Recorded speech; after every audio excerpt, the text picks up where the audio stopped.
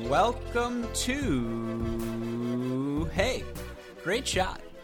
This is the Great Shot Podcast brought to you by Cracked Racquets. My name is Alex Gruskin. We haven't forgot that college tennis is right around the corner. You know, the season has already gotten underway, but we have the ITA kickoff weekend coming up just this week. And so we're going to talk a little college tennis on this podcast today. We didn't forget about you college tennis fans, and of course we'll have a ton of stuff moving forward in 2019. But joining me as my co-host, it is Cracked Racquets contributor, former four-star recruit on tennis recruiting, and the personification of tennis cocaine. It is Matthew Stachowiak. Matt, hey, great shot. What's going on, Gruskin? And making a return appearance on the Great Shot Podcast. It is his tweets that got me fired up about this year's season. You know him as @CollegeTennisRanks.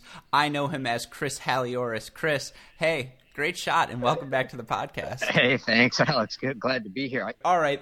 Let's move on to our next thing. You know, there are so many teams in college tennis, and it's so hard to monitor everything that's going on. But still, you know, one of the most important things factoring into the year-end rankings, into how and which teams get certain seedings, get to host NCAA regionals, is the conference play. Of course, most important, the power conferences where the best teams are playing most often. And what I want to do now is talk about each of these power conferences. You know, before we start, I should say, when I made the outline, I had Texas A&M in the Big 12, and I called the Pac-12 the Pac-10. So, hey, great shot to me. But let's start with what has been, at least for the past maybe 5-6 years, well, definitely the past 4 years, but maybe the past 6 years, the best conference, the one that seems to be determinative of who's going to win the NCAA final. That, of course, is the ACC. You know, in part one of our conversation, I made my case for Virginia, but the three teams I think are going to compete for the title, Virginia, Wake Forest, UNC, and a dark horse that I'll get into later. You know, Chris, am I crazy for thinking that? No, I think those are definitely the three favorites, and I would say the two other teams I think could compete are Notre Dame and Florida State, but I think it's really I mean it's Wake's to lose at this point. Wake's to lose, really. So make the case there, because for people who are just casual fans, they lost Ian Dempster from their doubles lineup. More importantly, they lost Skander Mansouri, who really was one of the hearts and souls of that team. The hair, the doubles play, you know, so scared of his forehand. And then they lose Christian Seraphim, who at the NCAAs, you know, clinched so many matches for them at 6, was another guy who was a staple of their doubles lineup. You think this, despite losing all of that experience, they're still the favorite in this conference? I think so, but I'll say that where they'll are potentially going to get in trouble, right, is kind of down in the 5-6 area. They're just super strong up top. You know, when you've got Risojos and Goyo up there and Barbatzer, they brought in, I'm going to butcher names just like you, Gruskin, Stafiu. But you know, they're good through those 4, and then it gets a little tricky after that. But they have so many guys, and they are you know, they've got they'd signed at the same time or they just brought another January guy in to help out. So I think Tony's gonna have some options, but I think they're the favorite as long as the top 3 stay healthy. Matt, am I crazy for saying Petros Chrysochos is the best player in the country? Oh, not at all. Not at all. Is it a stack if he plays anything but number 1 for them this year? He's not playing number 1. He's not? You don't think so? No. He's the defending NCAA champ. Sorry, Matt, we're boxing you out. Yeah, we'll let Matt talk. Look, if he doesn't play 1, it's a stack. But like Chris mentioned, I think he'll probably play 2. Just because that's how they did it last year. It worked for him. That's how they're going to roll with it. Is it a stack? Yeah, it is. But they're close enough in skill level to where, you know, you can't really call him on it. So, you know, Petros is probably the best player in college tennis. Look at his record last year. Most of that was at number 2. Doesn't really matter. If he's playing 1 or 2, he's going to win. So let's expand. I think I was going to say, let's expand the scope of this argument. I want you to go first, Matt, and then you, Chris. Petros, Borna, no matter what order they play, is that the best 1-2 in the country?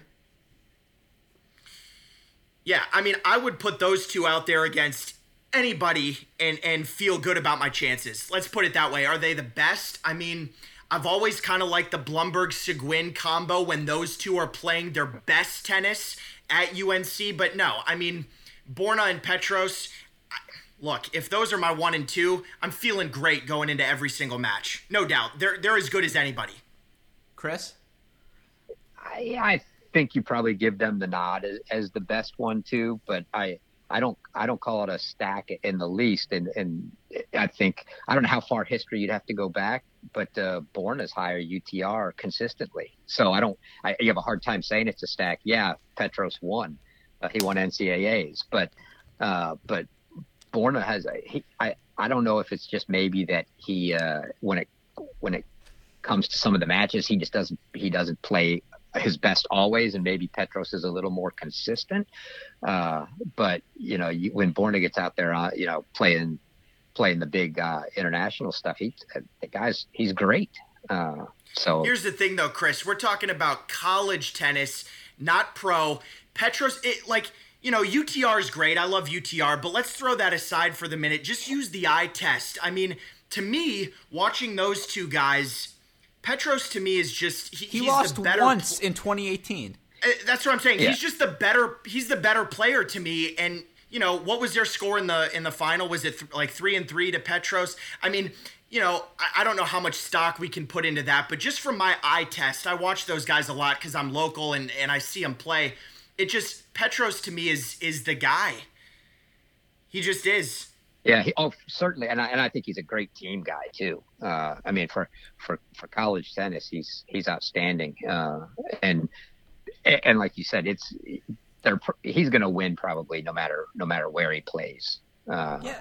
And when we talked to Petros, I had the chance to interview him right after NCAAs. As you mentioned, he's such a great team guy. I had to ask, now that you've won the NCAA tournament, won a team title, you're ready to go pro in terms of where your game's at.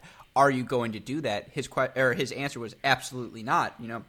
Nothing to me is more enjoyable than playing college tennis, and I'm absolutely going to take the opportunity to play my fourth year, stay as long as I can. So there is something to that attitude, and given the experience of Gojo, Chrysokos, Botzer, even Gajev, Kungu, Lubzinski, that's how I'm going to pronounce his name, Eduardo Nava, Yuval Solomon, you're going to have to take the title away from them. They're going to make you earn it. Now, we gave the Virginia spiel in part 1. I think something that this Wake Forest team is really going to have to battle with, UNC is really good, and they're really deep as well. They've got so many options throughout their lineup, Chris. Oh, for sure. I mean, like Matt said, Blumberg-Seguin at the top is great, and they are definitely, I would say, they're deeper than Wake Forest, and they're a little more solid down low. So if they play and 1-2 doesn't go to Wake, they're in trouble against Carolina. Certainly they got to get a split there. They don't want to come out they can't afford to lose the top 2 and then think they're still going to beat them after that. So they've with Cernak coming in, super solid. Bo Boyden, Josh Peck, Matt Kiger. You still got Sondergaard. I mean, they're a super talented team. Brian Cernak, the freshman, as well, already up to number 59 in the ITA rankings. That's a ton of depth. Now, they lost a guy in Robert Kelly, who, if you watch matches, he was one of the heart and souls of their team. The guy amping them up always in doubles, a staple at one doubles for them. It's hard to lose that. But you can't convince me anyone in the country is a better doubles player than Will Blumberg. Just his skills on the court are second to none. The way he hits his serve, the way he hits his forehand, the confidence he seems to have on the court. No matter who he's playing, he thinks he's the best player on the court. You can just tell from his body language, and that confidence is so important when you have no ad points now. For a lot of these teams, it seems like we're going to talk about how they all have so much depth, and there are so many guys who can play so many different places. I think for UNC, it really helps that they know, we are going to have Blumberg at 1. We're probably, if not definitely, going to have Seguin at 2, and we know we're going to have Boyden at 6, and those are going to be the spots we rely on because those are where those guys have been playing. That sort of assurance, especially early on in the season when you're still trying to find that rhythm, I think that's going to be really important. And it wouldn't shock me if a team like UNC does better than a Wake team, which has to figure out so much at the bottom of their lineup early on in the year. It's hard to make a case against that. I think you're right. And I still say it's Wake's to lose only because they're the defending champion. They've been there, but with Carolina's depth, I've told a lot of people, I think everybody wants to look at who the best players on the team are, right? You look at Petros or Borna, you look at Blumberg, but I would make a much stronger case when you're talking about a team that let's look at who plays six. The team with the better six, and in I'd say more often than not, is the team that's going to win the matches because you've got to have depth. The winning a match at 1 is no better than winning a match at 6. They all count for 1 point. And having a strong spoken like Trevor Faucher's uncle. Very, very much true. No, I agree with you. I was going to say the counter to that is Virginia, right? Because 2 through 4, man, if I'm staring down the barrel of Nakashima, Gianni Ross, and Wiersholm, that is that is the meat of a lineup you want. Now, Soderlund may not be as strong as maybe a Gojo or a Blumberg, but still, that depth 2 through 4, that is so intimidating. And I'm just curious, Matt. I think that's what's so funny about all 3 of these teams is the match calculus for each 3. They all match up well with each other. Yeah, they really do. It's going to come down to, on that day when they play each other, who's going to come up, on the bigger points. It's going to be close matches. One point that I wanted to make against Wake Forest possibly is I think their doubles is going to take a bit of a hit this year. Losing Skander, Seraphim, and Dempster, who were 3 outstanding doubles players, I think Wake's doubles could take a bit of a hit. And if they lose doubles points, like Chris already mentioned, their depth is – look, they have a lot of options. Godjev was suspect last year. He was. He's suspect. We don't know how some of the freshmen are going to perform. We know the top of their lineup set. But if they lose doubles points and it comes down to a court on 5 or 6 – I don't know. I mean, I would almost like Virginia or UNC's chances in that situation if those teams are able to take the doubles point. I think all of that's fair. I think, again, part of what's fun about this ACC is these 3 teams we've talked about, Virginia, Wake Forest, UNC, there's a case for all of them to win this conference now. If you guys have any final thoughts on those 3, of course, share them after. But one outside case I have to make, of course, because, Matt, your brother Nick plays for Duke. And I have to bring this team up. They're unranked, but they have an early win over Arizona State, a match you were at where they were down 3-0. Were able to come back. I think that's a testament to the fact this is an experienced Duke team, one of the most experienced Duke teams we've seen in a while. They lost Nico Alvarez, but everyone else is back. We've got Nick Stakoyak, Sean Scully, Catalin Mateus, Vince Lynn, Ryan Dickerson, Spencer Furman, Robert Levine. This team qualified for national indoors last year. They have done some things, and, 1 and 2, they don't match up with those other 3 teams. But 3 through 6, they've got a guy who's probably the same level all the way throughout the lineup. And I think, depth, especially early on, is so important to team success. Yeah, you're right. I mean, they're a resilient group. The way that they played against ASU was unbelievable. Super gritty, unbelievable effort, but again, they're 0 for 2 on the year in doubles points, and that's something that causes a lot of concern. You've got to be able to win doubles points. They lost to Elon and ASU with the dubs. So I don't know, man. I mean, I can't make any case for them to be a threat in the ACC this year. I don't see that case at all. Can they be middle of the pack? Can they beat some teams? Yeah, for sure. But at the end of the day, they're not on the same level as UVA, Wake, UNC, and I think it'll be a struggle for them against squads like FSU and even a Notre Dame, teams like that as well. Yeah, okay, well then let's end this conference with a pick, of course. Chris, you seem to be leaning Wake Forest. This is obviously a conference. We've got regular season and then the conference tournament champion. You think those are both going to be the same?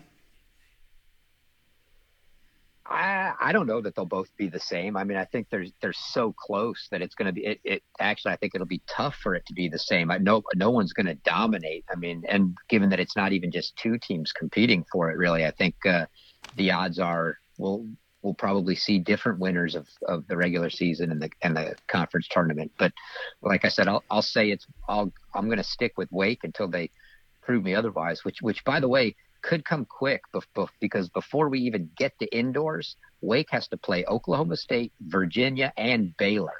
Jeez. Yeah, that's a wake-up call. That's how you get ready for a big tournament. Yeah, so they've got those 3 matches before we get to indoors. So they'll be at indoors, but they may no longer, be at the top of the ranking depending on how those matches go. Very fair. Then what about you, Matt? Regular season tournament champs. Yeah, I'm going to go with Wake. Until somebody proves that they can beat them, I don't want to pick against them. I think Virginia or UNC have a great shot. I think they're going to be right in the mix. But at this point right now, today, I've got to stick with Wake. I like it. I'm going to be different than you guys. I'm going to take UNC for the regular season. They could split that with Wake Forest, but I think they end up getting it straight up. I think there's going to be some sort of upset combination between these 3 teams. And then I'll take a hot Virginia team for the tournament. I think that's when they make their move. That's when they'll be striking. They'll have their doubles lineup figured out. They'll figure out, is it Lord? Is it, Goats? Who do we want playing 6? And by that point, everything will be straight. Let's move on to our next conference then. We're doing these alphabetically, so of course we're talking about my home conference, the Big Ten now. We'll start with the obvious question, Chris. It's Ohio State and then everyone else, right? Yeah, it's Ohio, for sure. It's Ohio State and everyone else. Not even Illinois? No, I don't. I mean, Illinois. I mean, they're good, but they're not Ohio State good. Ohio State's just head and shoulders above the rest of the teams here. You were with me at UNC when we had to do with the AB, and the Kofa Savage chant and the all-day Zeeks, and all 3 of those guys are coming back. So this is a lot of depth for this Illinois team. Now, of course, they lose Vukic, they lose Hiltzik. That's a lot. But you look for Ohio State, they lost Torp. Yeah, but I mean, so you talked about 3 at Illinois. Now go further. Yeah, well, that's a good point. Well, I mean, what are you giving me? Keenan Mayo, yeah, Keenan Mayo, No Cliff, Budic, Chakravarthy, Gomes, Budic, yeah, Caleb Chakravarthy. Gomes is not playing. Yeah, I mean, they're not going to have that depth. Ohio State's got it. Yeah, you're right. I think. I've got to take later when we get to one of your other things you wanted to talk about on them with losing Torp, but no, they're going to be better than everybody else. And I tell you what, the conference as a whole, and we say everybody else because Illinois is a clear number 2, and then to me it's Ohio State. But we say then everybody else. It's really Ohio State, then it's Illinois. And then it's everybody else, led kind of by maybe Michigan, Minnesota, and IU, maybe in a 3-way battle. Michigan there. With that disdain. But, I mean, how can I not? I'm talking to Gruskin here. But with the one thing to point out here that's going to be rough for the rest of the conference is the conference as a whole, after Ohio State, Illinois, is not that strong. So when it comes down to the rankings, and your rankings are based on, getting points from who you beat, there's not a lot of points to be had in the conference. So you got to play some tough out of conference. I'm not sure, how many of those schools do. Ohio State plays a ridiculous schedule. They don't even need their conference because they won't give them much. I mean, they play Texas, they play Texas A&M, they play Stanford, they play Georgia, they play USC, they play Arizona State. They play indoors. Yeah, they're going to have 10 matches without playing the Big Ten. So the win they get over Illinois and Michigan will be the last 2 that help them, and and that's it. But yeah, it's Ohio State through and through here. Also, the case for Michigan is they get both Illinois and Ohio State at home this year. Now, of course, as you mentioned, and as we mentioned in part 1 of this, Michigan lost a ton of starters last year. They're 1, 2, 5, and 6. They've got a lot of freshmen they'll be breaking in as well. Illinois, their depth from last season got a lot of experience, but now that everyone's going to have to jump one, maybe two spots in the lineup, that's going to hurt them. But then, Matt, you look at Ohio State, preseason number 2, last year's finalists at NCAAs. They lose the staple of their lineup in Mikhail Torpegaard, lose a doubles contributor in Matt Mendez, but they've got a guy who coming in might be playing the finest tennis of anyone in the country in J.J. Wilf, stepping up at number 1. Selig's rounded out into a top 20 college player. McNally, the upside's always there. We've seen Martin Joyce now for a couple of years as a staple at the bottom of the lineup. Tim Siebert, up and down last year. They'll be counting on him. Is this Ohio State team, even beyond Big Ten Conference, which they should win, are they a national contender in your mind? Oh, absolutely. You mentioned the loss of Torp, which is huge, but J.J. Wolf just beat Torp in a challenger. So that's true, J.J. Wolf. But the difference is they don't get J.J. Wolf to play 1 and 2 this year. It's only one J.J. Wolf. Last year they had Torp and Wolf, and then you get the luxury of McNally at 3. You're right. But I think at 1 at least, at number 1, they're going to be fine. They're really not going to have any issues there. JJ's taken his game to a whole nother level. They're championship contenders in my mind. They have the depth. They have the experience. These guys have been around a while. The Joyces, the Seligs. Wolf is great. McNally's always going to be there. He can come up with a point when they need it. Overall, though, the Big Ten is bad. I think it's the worst Power 5 conference for sure. Illinois. That sounds like a harsh thing to say, but I don't disagree at all. Yeah, no, I'm not trying to be harsh. I'm just being honest. They're the worst Power 5. Illinois has the ability to pose some problems. They've got good players on their team, but, overall, they're going to have to work really hard to threaten Ohio State at all. And other than that, I think those two teams are pretty much just going to roll everybody else. But in the end, it's OSU's for sure. Look, they're not losing. They've won a ridiculous amount of go back. It's been like 10 straight years or 12 straight years that they've won the regular season in the Big Ten or something like that.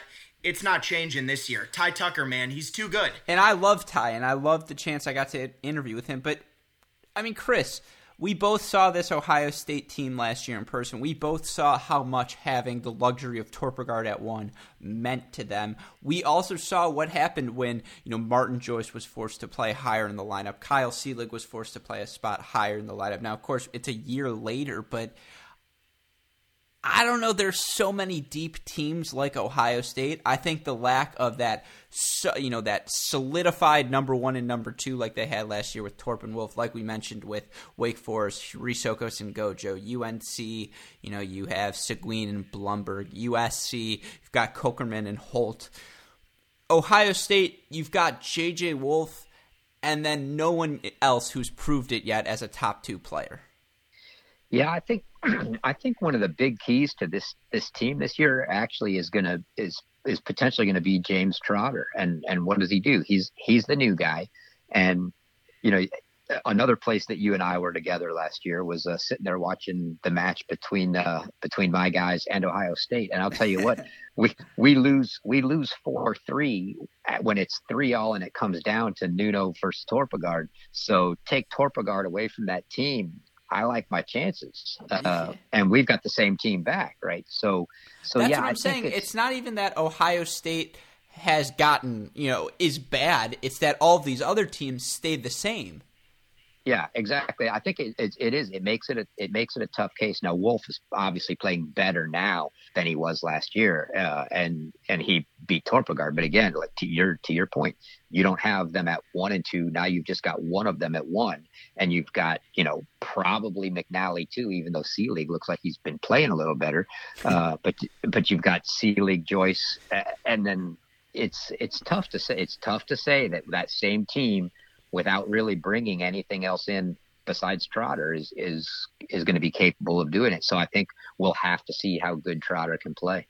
Yeah, and Ohio State, a team that's always prided itself on its doubles performance. there are a lot of recipes you could see. Okay, Wolf wins at 1. You have a senior Martin Joyce probably playing 5 or 6. He does well. And then, Seelig, if he's playing 3, Siebert if he's 4, McNally's if he's 2. There's no sure 4th win in their lineup, and it's going to be interesting to see them play around because Coach Tucker loves to mess.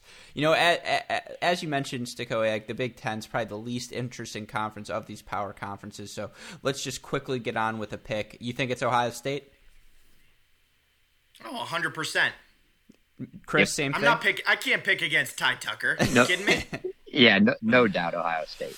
I'm picking Michigan. No, I'm just kidding. I'll roll with Ohio State. I think that's fair.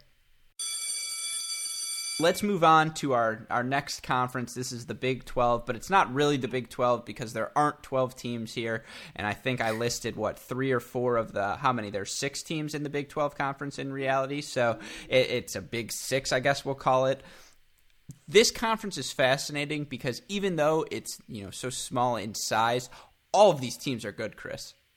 Oh, absolutely. There is no bad team. When they get to conference play. Granted, they only have to play 5 teams to play a whole round robin in the conference. You don't get a weak match. So most of the bigger conferences, you've got 1 or 2 where we get a little bit of a break here. But in the Big 12, aka the Big 6, no days off. Every one of them is good, and particularly those top 4. I mean, the top 4, you could make a case that you potentially could kind of throw in a hat. I've got my own order, but anybody could win that conference. We'll call it the Big 12 over 2. You're an ACC guy, Matt. So we talked about Wake Forest, Virginia, UNC as such a strong top 3. Would you argue that the top of the Big 12 is better or worse than the ACC? Worse, but just by a little bit. I think it's close. I agree with you, and I was going to say if the ACC we haven't talked about the SEC yet, and they are loaded this year, but they just have so many teams in terms of the not the depth, but the density of good teams. I mean, the Big 12 has to be number 1. Well, and there's only 6 of them, so that makes math is is a premium of the Big 12, clearly. Oh yeah, for sure. But Baylor. I'm going with Baylor for sure. I think Baylor's a title contender. Baylor's good. Texas is good. TCU's good. Look, the conference is good. There's only 6 teams. Every match is tough, but I just think Baylor, the superior coaching, that lineup, man, is just daunting. I think Baylor has a shot to win the whole thing this year. So I got to pick them in the Big 12. Chris, I'm going to give you my top 4 real quick. I'm going to go Texas 1, Baylor 2, TCU 3, Oklahoma 4. Agree or disagree with that ranking? Wow, that's the exact same order I've got it. It's because I watch your site. It's because you are it's groupthink. That's the real truth. Oh yeah, no, I do. I mean, Baylor to me is they're a wild card. They could really make a run, but Texas just didn't. They had on paper a much better team than they were last year. They've got basically the team back minus Adrian Ortiz, but every one of those guys is a year older, and what those going from the freshman year to the sophomore year in college, those guys just have so much more experience. They know what's coming at them. They know what to expect. I really think all of those kids are going to make a big difference, and Texas is going to be they're going to be tough to beat. So I definitely make them my favorite. Where's that match at? Where's the Baylor Texas match at? Is that in Waco or at UT? Because I agree with your sentiment right away because there's only 6 teams. Those type of things where a match is played, so critical in this conference. That's going to make a difference. I think if that match that's at UT. Ooh. See, that almost wants me – I almost want to switch my pick. Well, I mean, who are you more confident – I know this is only one spot, but Chris, who are you more confident in? Roy Smith at 1 or Christian Siskard, given what we saw from Siskard last year? I'll say with the year behind him that I'll take Siskard. I agree, and that's why it's just a lot of the pieces look great at Baylor. There's a lot of flashy toys, none flashier than Brian Boland, but this Texas team, some of these guys were on the team that really pushed Virginia a couple years ago. It was either round of 16 or quarterfinals. This is a team that has NCAA experience. They lost last year, round of 16, in a closer than it looks 4-1 to Mississippi State. Yeah, I'm going to agree with you, Chris. I think Texas is number one in this conference. Baylor, obviously, a ton of talent. Oklahoma, getting Spencer Papa back, that means a ton. And, I feel like we always sleep on Alex Rabikov and the TCU Horned Frogs, who have been a staple these past 5 years. Matt, did we convince you to change your mind? Yes, but I'm still not going to. The more I think about it, look, Texas is going to be really good. And that match is at UT. Oh, man. That just means more points if Baylor wins, right? Well, look, I got to stick with Baylor. I'm going to stick with Baylor. But the more I look at this roster, Texas could make some serious noise. I mean, they really could. I like that team a lot. I guess I'm just going to have to hold on to hope that on that specific day – Baylor just shows up to play, and they're a little bit better than Texas. But, man, it shows that how could go either way. All these teams are so close. It's interesting for Texas. You still don't know who's going to be their 5, who's going to be their 6. Again, as we mentioned, that's going to be so fun to watch moving forward. But I want to ask one last thing about this conference to you, Chris. As we've mentioned, there's only 6 teams. The 2 teams we didn't mention, Oklahoma State and Texas Tech. Chris, what are the chances all 6 of these teams make the NCAA tournament? It's 100%. 100%? 100%. So by virtue of that, does that make this the best conference in the country? It depends on what your definition of the best conference is, right? If your definition is, does every team make the tournament? Sure. Is it, if you're saying, hey, are the top 3 the best top 3? You could make a case, but maybe not. I'm with you on the fact I think the ACC top 3 at this point are a little bit better. But if you're going to take it as a whole, because there's not a single weak team, it's got to be the toughest conference to play in, because now it becomes all about your non-conference scheduling, because you're getting 5 hard matches no matter who you are.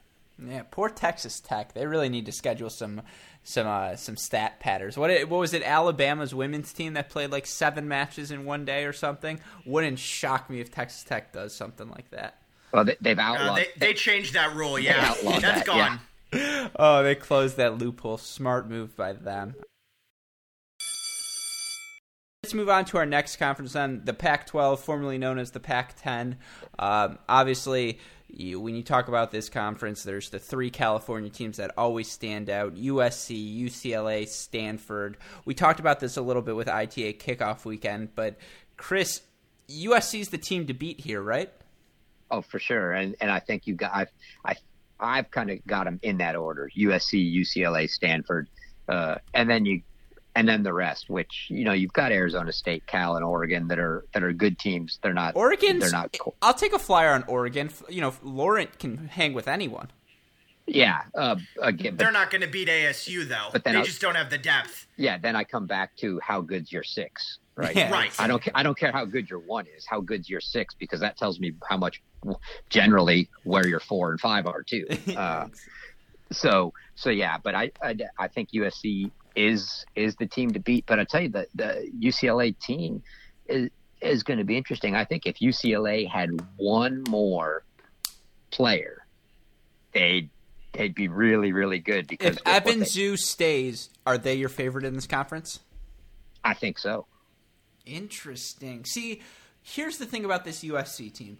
Brandon Holt, Kokerman, Verboven, Logan Smith, Riley and Tanner, Jake Devine, those are all only returners. That has been the nucleus of this USC team for the past 3 years. And we saw last year they upset UNC in the round of 16, make the quarterfinals before they're just forced with another matchup with UCLA. And I'm sure that's the last team they wanted to play. But he may not get the press of a Blumberg, of a Free Sokos. Brandon Holt is as good as any player in the country. Brandon Holt, you feel confident if you're USC going into any of these Pac-12 matches thinking, we have the best player on the court. Yeah, Oregon might argue, but yeah. Sure. And so it's just when you have that sort of strength, this sort of depth, they have what right now, I think, not including Holt, they have 4 players ranked inside the top 35. One of them, of course, being Tanner Smith, and who knows if Tanner even cracks the lineup. I don't know. Probably not. Matt, what are we right? Are we too low on Stanford, too low on UCLA, who obviously UCLA ITA indoor finalists had OSU on the brink last year in the semifinals, a match that really could have gone either way. Are we sleeping on them? Maybe just a little bit. I agree with you guys. USC is my favorite as well and my pick to come out of that conference. But look, I think the matches between USC, UCLA, and Stanford are all going to be tight. They're going to have some good battles. And I think a couple of those teams, I know USC and UCLA always play a home and home. They're going to play 2 matches. And I think Stanford might as well with both of those schools. So they're going to play each other a couple of times. And, I like USC, but, don't discount UCLA or Stanford. I mean, because they've got good players. So it could come down to it. It could come down to the wire. Chris, if Stanford doesn't lose, if they just lose Fawcett, it's almost an Ohio State situation where you're just losing Torpegard. But the fact that they lose Fawcett, Famba, and Wilczynski, are replacing him with Rotsart, and of course Janender might get back in the lineup. You've got Jack Barber, Will Jennison, Axel Geller, Samir Kumar. To me, they still feel, maybe a player short. Yeah, I think you're right on there.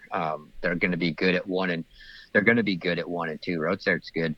Kumar just took a bad loss to somebody from A&M that's probably not even in the lineup in the tournament they had this weekend. So I'm not sure. He hasn't been superb lately. So I think outside of the top 2, they're suffering a little bit. But I mean, they're obviously still strong, but I don't think they're not there with USC and UCLA right now. Yeah, I agree with you. Well, then let's get to the picks. Unless I'm missing a team, it sounds like it's really going to be USC, UCLA, Stanford. Chris, who do you have as your conference champion? USC. For sure. You think they might lose though one of those regular season matchups? Oh, for sure. I don't think they'd run the table. Those other teams, I'm making it sound like they're making it sound like it's the Ohio State Big Ten thing. No, not at all. They will lose. They will lose once, if not more than once, in the Pac-12 season. I mean, those other teams are no slouch. They could jump up and bite you for sure. But I just think USC will come out of there. All right. What about you, Matt? Yeah, for sure. Trojans all the way. But again, one other team that I don't want to forget about is ASU. I'm telling you, once they get completely healthy, they sort out their lineup a little bit, they could cause an upset. They're not going to win the conference. They're probably not even going to get second. But would it shock me to see ASU get third over, say, Stanford? Probably not. I mean, I think they could easily do that. But overall, USC to me is one of the absolute best teams, top 5 team in the country. So I got to go with them. I think that's fair. I agree with you guys. You said it already. I'm going to pick USC as well. On to our next conference. This, of course, is the conference and the reason Chris agreed to do this podcast. We're going to do this in an interesting way because I think I know the direction you two are thinking, and I'll play the devil's advocate role. I'm going to scratch Texas A&M out of my contenders for this conference. When you lose Gibson, Rinderneck, Arconada, and Catanzarite, that's just too much for me given the strength of the top 3 teams in this conference. Is that okay with both of you if we throw them out? I don't think they're going to win the conference, but I think they are in the top 4. Sure. What about? But so for the sake of discussing who's going to win, it's okay with you, Chris, because it's your conference. Yep, that's fine with me. All right, Matt. Tangential, okay with you? Yeah, of course. Then here's how we're going to do this. Obviously, Chris, you'll be arguing on behalf of Mississippi State. Stachowiak, you're going to give the case for Florida. I'm going to give the case for Georgia. Chris, we'll start with you. All right, so let's see. I gotta believe that if you don't think Mississippi State's the favorite, you're going with Florida. We played Florida twice last year, both the regular season and the SEC tournament. We beat them both times. Sure, they're bringing in a lot, but now they lost Chase Perez Blanco, right? And they brought in Rifus, and they've got some other guys, but I'm not sure the other guys. I still firmly believe Kessler's probably sick. So basically, they brought one guy into the lineup, but they lost a guy out of the lineup. So I think that's pretty close to a wash. We beat them twice last year. I'm sticking with it, and in the Georgia, I do think that it's very possible that all three of those teams kind of play in each other, and you still got a bunch of other teams to worry about, but they could split a three-way. We could end up with a very weird, 3 or 4-way tie for the regular season. But no, we went 2-0 against Florida last year. We beat Georgia 4-0 at Georgia. I'll take my Bulldogs. So I know your argument because we've talked about it before, but for our listeners who don't know about the continuity of this Mississippi State team, can you kind of talk about the journey these guys have all gone through? Because so many of them are in the same grade. Yeah. So you've got the four guys, the kind of the Fantastic Four, if you will, as they've kind of come to be known. So with Nuno, Strali, Nick, and Trevor, who came in together, they're seniors this year. And it's not just there are a lot of teams where, the guys aren't the best of buddies. It's not a team, if you will. These guys are a team. Those four guys, they live together. The four of them have a place. They live together. They're best friends. They do everything together. And not only that, but they're really, it's about the team. If you went to Nuno and said, hey man, we need you to play 2 or 3, obviously it's never going to happen. He'd say, hey, we're going to win. That's fine. Whatever we got to, whatever we need. If you tell me Gio's playing better than me, sure. But they're all about the team game. They are really a team, and the guys all pull for each other. So it's a lot of fun to watch them. And it's not a bunch of individuals for sure. And in terms of their doubles lineup, they'll probably roll with the same pairings, right? I think you're going to see the same pairings with potentially one minor exception. So you're going to Nuno and Strali finished the year ranked number 1 in doubles. So they come back playing 1 doubles. How do you not? How do you not do that?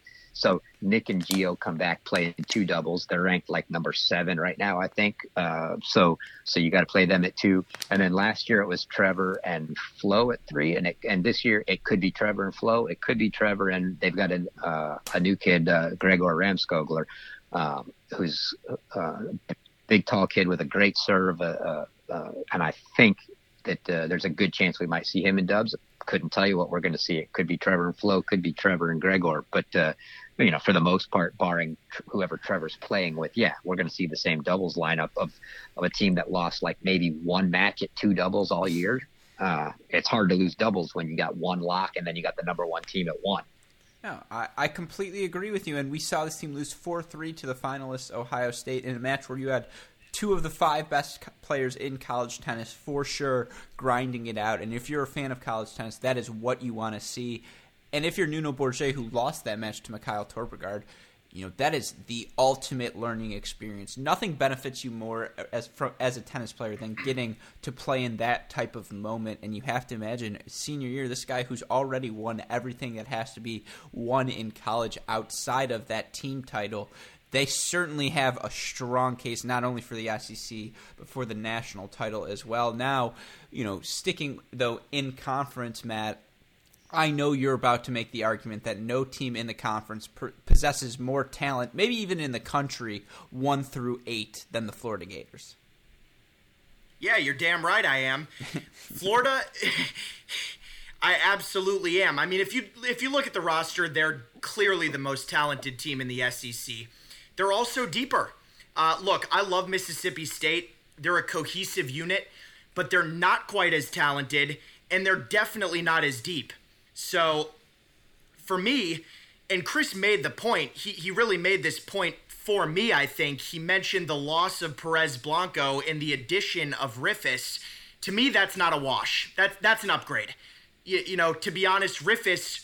Quarterfinals in the Orlando Challenger. The guy is coming in hot. Yeah, I mean, that's a serious upgrade in my opinion. Not a wash at all. So there's an upgrade there. And just the experience, Alfredo Perez, Johannes Ingoldsson, you know, Crawford's back for another year now. These guys have gone pretty deep. You know, they made the quarters of the tournament last year, losing to A&M. I just think this squad, if they can somehow put it all together... They may not have that cohesiveness the way that MSU might or some other teams, but if they get that, look out, because they're more talented, they're just better players. And I think they're going to be strong in doubles. Perez and Ingoldsson have proven in the past that they're a great doubles team.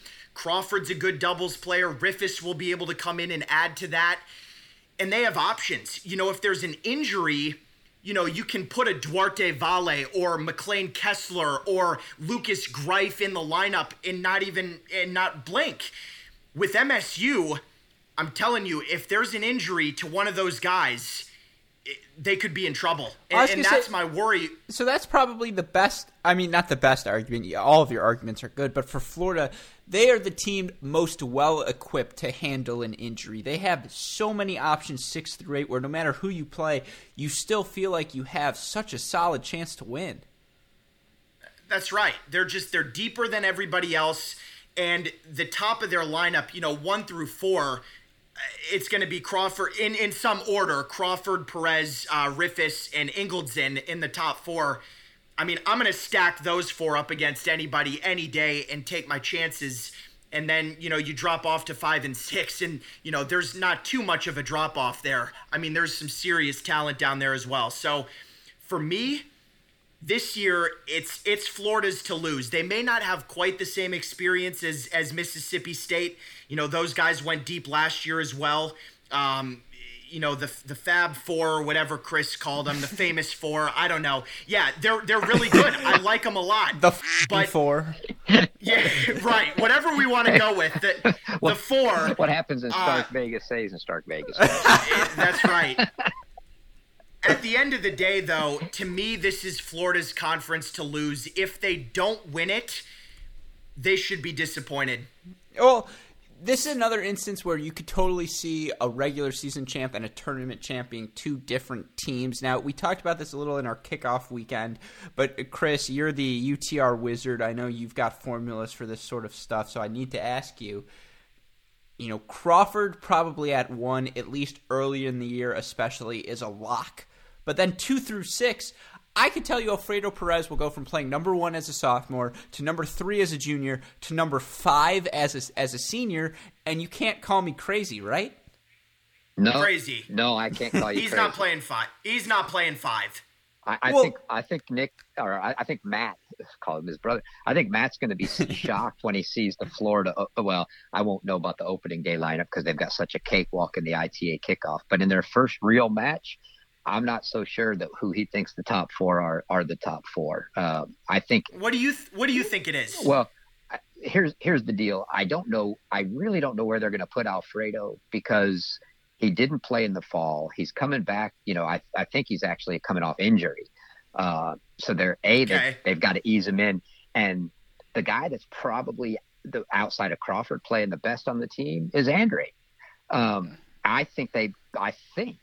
They may play him above Ingoldsson. We might see Ingoldsson at 5. I'm not sure. Crazy. I know, and he played 1-2 last year, right? He played well at 2 as well. Yeah, we could see him at 5. We could see at least early, maybe because he's not had match time or anything else. We could see Perez down there, but you got to believe if he's got any form at all, he's not going to stay there, and he should land at probably 2 or 3. My guess is 3 again.